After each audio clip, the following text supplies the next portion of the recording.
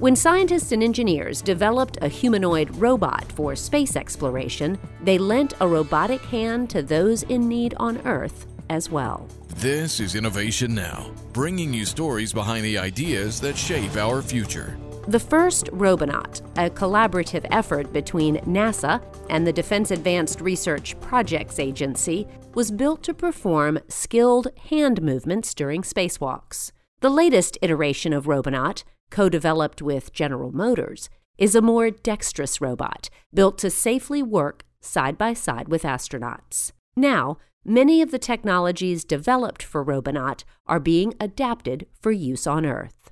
R2's robotic glove, created as a grasp assist device, not only gave astronauts what they needed in space, but was something factory workers could use on the ground. The RoboGlove also generated interest from the medical community. An adapted glove that could both open and close might help patients recovering from brain injury.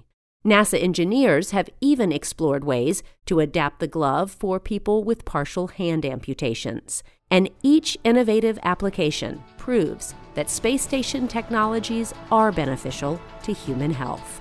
For Innovation Now, I'm Jennifer Pulley. Innovation Now is produced by the National Institute of Aerospace through collaboration with NASA.